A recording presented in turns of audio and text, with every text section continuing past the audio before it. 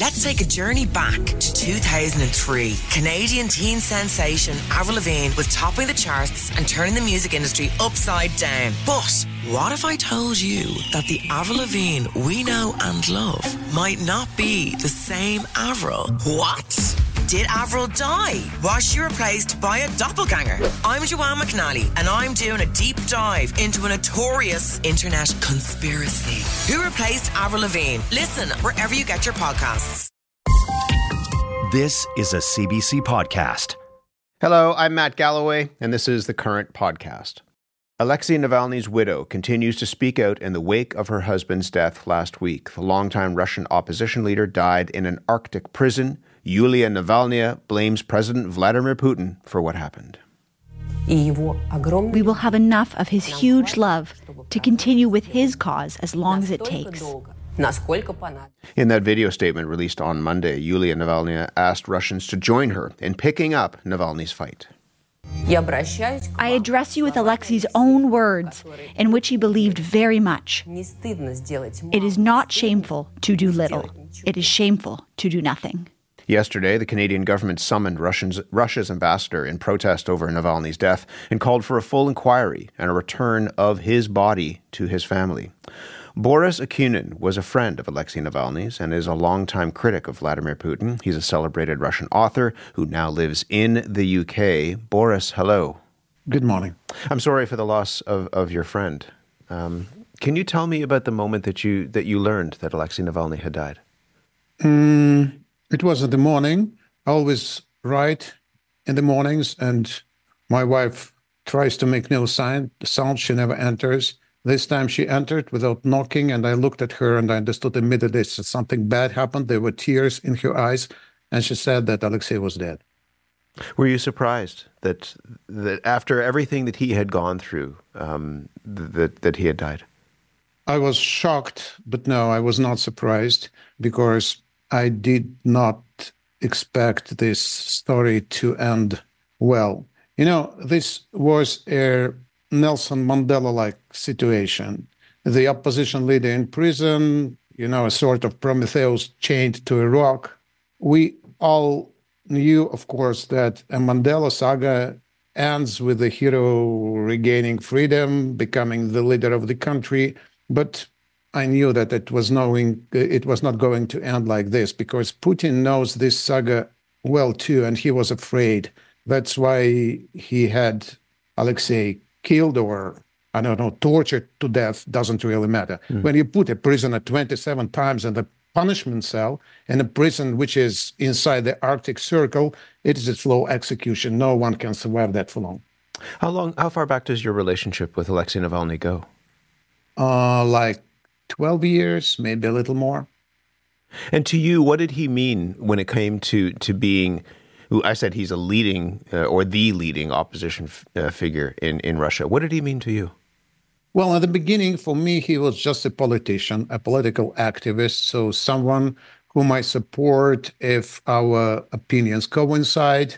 They did not always coincide. There were different times and epochs, but with time, when I came to know Alexei better, I liked him immensely. I respected him. And in the past years, after the assassination attempt, after he willingly returned to Russia to become the symbol of resistance, the spirit of defiance, well, I admired him greatly. And this is an awful personal loss for me too, because I know him and I know Yulia, and, well, I love them both. You were in touch with him last year, right? Like, you sent out questionnaires to political prisoners in Russia, including him. What were the questions that you wanted answered from him, and what did he say in those answers? It was a project, the aim of which was to support political prisoners in Russia. A group of volunteers, an anonymous group, of course, because they are in Russia, they made contact with many, many, many political prisoners in Russia. And the idea was that there is the famous prisoner, Alexei Navalny. He'd answer these questions too, and he will bring to light the names of all those who are also in prison so that they would get public attention. People will write to them. People would support them. So I made a questionnaire of 13 questions. They are basic questions like who you are, what do you do, what you do, what do you believe in, what do you like, what do you dislike, what do you think of Russia today? Very basic questions which, when they read all of them, they make, well, a portrait of a person. And Alexei answered all these questions brilliantly. Is there anything that he said that surprised you? Well, what surprised me? Not really, because I knew him, I had known him well, but a lot of things would have seemed to people who didn't know him personally as unexpected. What do you mean? You laughed when I asked you that question. Because he always often answered in a funny way. He had a lot of wit. He always laughed. He always smiled. I don't know. What did that tell you? I mean, even just in the last videos that we saw of him, he was still cracking jokes while he was in a very dire state behind bars. Because that was what he was. He was unbreakable. He was confident. He was optimistic in terrible circumstances. So when Putin killed him, it was, of course, to break the spirit of resistance in general, to show to Russians that you cannot fight against this force. It will break everything. And at first it seemed that the plan worked because, with Mandela killed, there is no hope. So social networks were filled with, it is the end sort of lamentations. It seemed that Putin's plan worked. But 3 days later, Yulia, the widow, declared that she will continue Alexei's work, and it became clear that the spirit of resistance is very much alive. How difficult is it to be part of that resistance? I mean, there's thousands or over 1,000 people currently imprisoned in Russia as a result of politically motivated persecutions. We heard this morning Vladimir Kara-Murza speaking, an opposition leader speaking from behind bars. He was calling for people to not give up, but he also was talking about how he believed there's this assassination squad that is going out, wiping out opponents of Vladimir Putin. In the face of Alexei Navalny's death, how difficult is it for that spirit of resistance to stay alive? It is very difficult. It is very dangerous. I admire people who are inside Russia and who still continue to do what they do. Because if you are in emigration, like myself, it doesn't demand bravery or courage. You just say or write what you think, and that's it. Really? I mean, there are a lot of people who are exiles who speak out against Vladimir Putin, who find themselves being poisoned, who find themselves falling out of windows. Still, this sort of risk cannot be compared to the risk which people are taking who are inside Russia. No, when you think of them, you just feel ashamed to be afraid of anything living under these conditions. Absolutely. Absolutely. What do you think those inside Russia who are speaking out, what can they practically achieve, do you think? At this moment, the most effective thing which they can do is just talking to people around them. Because the real fight for the future of Russia, and not only Russia, is going on now in the minds and hearts, in the mind of hearts, in the general mood of the people. And here, the fact that Yulia is now continuing the work is very important, because this is going to make a difference. She is different from Alexei. She is different because Alexei, he was speaking to people's minds, to logic, to brain. And Yulia, from her first speech, it is evident that she is going to appeal to hearts, to emotions. And this is much more powerful because Putin also addresses Russians, but he relies on intimidation. So people now will compare these two types of discourse. So we shall see what is more effective, fear or love. I don't want to put words in your mouth, but you sound almost optimistic. I am optimistic because Alexei was optimistic, and I am optimistic because I believe that Russia is going to survive this black period and become a normal, a healthy country again, because it is a huge country. And maybe I am a writer, I have my own point of view, but for me, the most important thing in a country is the richness of its culture, whether it has this tradition of humanity, of compassion, of cultural sophistication, and Russia has its all. So this is going to prevail eventually. Can you imagine a time when you'll be able to go back to Russia? Of course. Of course. I think that Putin's regime is more fragile than it looks. It can break down any minute. It almost happened last summer with this military putsch, and there will be new mistakes that the dictator will make because he's so sure of himself. He make blunders again and again, and he will do them again in the future. And besides, people like Yulia are going to make a difference. Boris, I'm glad to talk to you about this. We'll be watching. Thank you very much. Thank you. Thank you. Boris Akunin is a novelist, writer, and friend of Alexei Navalny's. He was in the UK. Grab your VIP pass. We're delving into the secretive world of Formula One. Behind the scenes with two of the sport's biggest names, Mercedes and Williams. This is not coal mining, this is Formula One motor racing. As they build their new cars. We want to be so much further ahead. We are in permanent racing mode. And face shocking headlines. Is Lewis Hamilton moving away from Mercedes? I'm Joseph Fiennes, and this is F1 Back at Base. Listen wherever you get your podcasts. Alexei Navalny was by far the most visible symbol of the Russian opposition. Under Vladimir Putin, as we mentioned, many other opposition figures have been killed, jailed, or have fled the country. Jan Matti Dollbaum is the co-author of a book called Navalny, Putin's Nemesis, Russia's Future. He's a political scientist at Ludwig Maximilian University of Munich. Good morning to you. Good morning. Thanks for having me on the program. Do you share that optimism that Boris and other opposition leaders, surprisingly to some, seem to have in the wake of the death of Alexei Navalny? Yes, in some ways I do. I mean, let me first say that I hope that I can say anything of substance after this wonderful presentation of Boris Akunin. It's a great honor to be on the same show with him. And I do share the optimism, although I share it mostly for the long term or for the midterm, perhaps.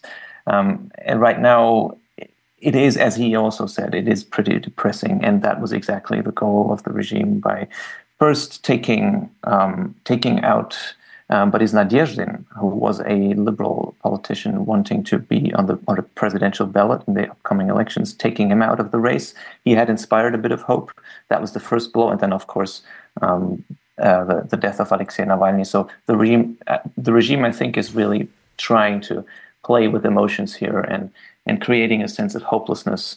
And that is pretty successful right now. But we will have to see what Yulia Navalny can do. But in the long term, I think it is Navalny has left a very important legacy by inspiring people and by giving them also the first experiences of collective action, and not just in Moscow, and most importantly, I think, in the Russian regions. How fractured is the opposition that remains, do you think? Well, it never was united. And I think that the death of Alexei Navalny may bring them together a bit more. Although it's always the question, what opposition are we talking about? Of course, Russia is a large country, and it is a very diverse political scene. So if you just very crudely divide between liberals, leftists, and nationalists, you see already that there will be very different programs behind these three directions, and many people cannot agree with one another, even though they're facing this massive adversary, Putin and the Russian regime. And Navalny has, for the better part of his political career, tried to bring these three strands together, sometimes more successfully, sometimes less successfully, but they still exist, and they choose different strategies now too. And even within, let's say, the liberal opposition, which Navalny was part of, there were conflicts and difficulties. But I think that Navalny's imprisonment was already elevating him a little bit above the current politics and making him a figure that could unite the liberal opposition and maybe even people beyond that. And now his death definitely will be able to do that. It's very difficult for Russians to show solidarity with that opposition. What did you make of the footage of people lining up to lay flowers and pay respects to Navalny right outside the headquarters of the FSB, the security service? There were flowers that were laid, they would disappear, and immediately new flowers would appear. Yes. In some way, this is actually a very powerful gesture.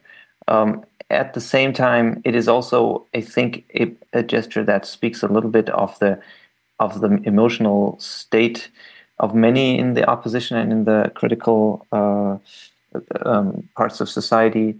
That it's a lonely gesture, right? It's not a protest where people march in rows and shout things together, but people come up to these memorials one by one, or in very small groups, and grieving individually. And I think that is, it is a powerful image, but it's also an image that is speaking to the state of loneliness that has, at least temporarily, I think, affected now Russian critical society. But I think it will be overcome at some point. We just don't know when. How significant do you think the role that Yulia Navalny could play, his wife? She made a very powerful statement after Alexei Navalny's death, and people are looking for other figures, whether they're inside the country, but she's outside the country. But is she going to be somebody who's going to be able to inspire those within Russia to keep fighting? Of course, I don't know for sure, but I think it is very important for her to come forward, and it was probably a relief for many people that she found the courage to do that. And Boris Akunin has said it already. It's really, really important, the emotional dimension here. The regime is trying to rule with emotions. It has been ruling with positive emotions when it annexed Crimea. We might not like that, but it was a very powerful emotional signal that brought people together in pride and happiness, even though it was obviously a violation of international law, etc. But within Russia, it was shared widely in positive spirit. But now the regime has turned to negative emotions, and it's creating this sense of hopelessness. And to have put something against this, and if it comes from Navalny's family, even more important. I think that can be actually very powerful and effective. We're just about out of time. So part of this last question in the last couple of minutes that we have is about his political legacy. You said that his greatest achievement in some ways was the fight for this idea that one's actions, an individual's person's actions, can actually make a difference. What do you think that's going to mean in the long term? I think that this will, if it remains with people who have been active in his movement, particularly, as I said, starting in 2016-17, when he built this countrywide network of supporters and actually an organization that spanned the whole country. And that was, I think, that something that made him very dangerous. And thousands of people gained their first experience of collective action in these moments. And I was in Russia at the time doing field research, and I spoke to many people in these offices, the volunteers and paid staff, etc. And what I got from that is really a conviction that these are people who see Russia in a different light and want it to be a free and democratic and prosperous country. And they take that conviction with them, whether they now in exile, perhaps most of them are. At some point they will come back and they will remember what they did, and they will reinvigorate those old networks. And at least that's the hope we can have. But I think it is realistic. Once conditions in Russia change, these people will be back. Jan Matti Dollbaum, we'll leave it there. Thank you very much. Thank you. Jan Matti Dollbaum is a political scientist at Ludwig Maximilian University of Munich. He's the co-author of a book called Navalny, Putin's Nemesis, Russia's Future. For more CBC podcasts, go to cbc.ca/podcasts.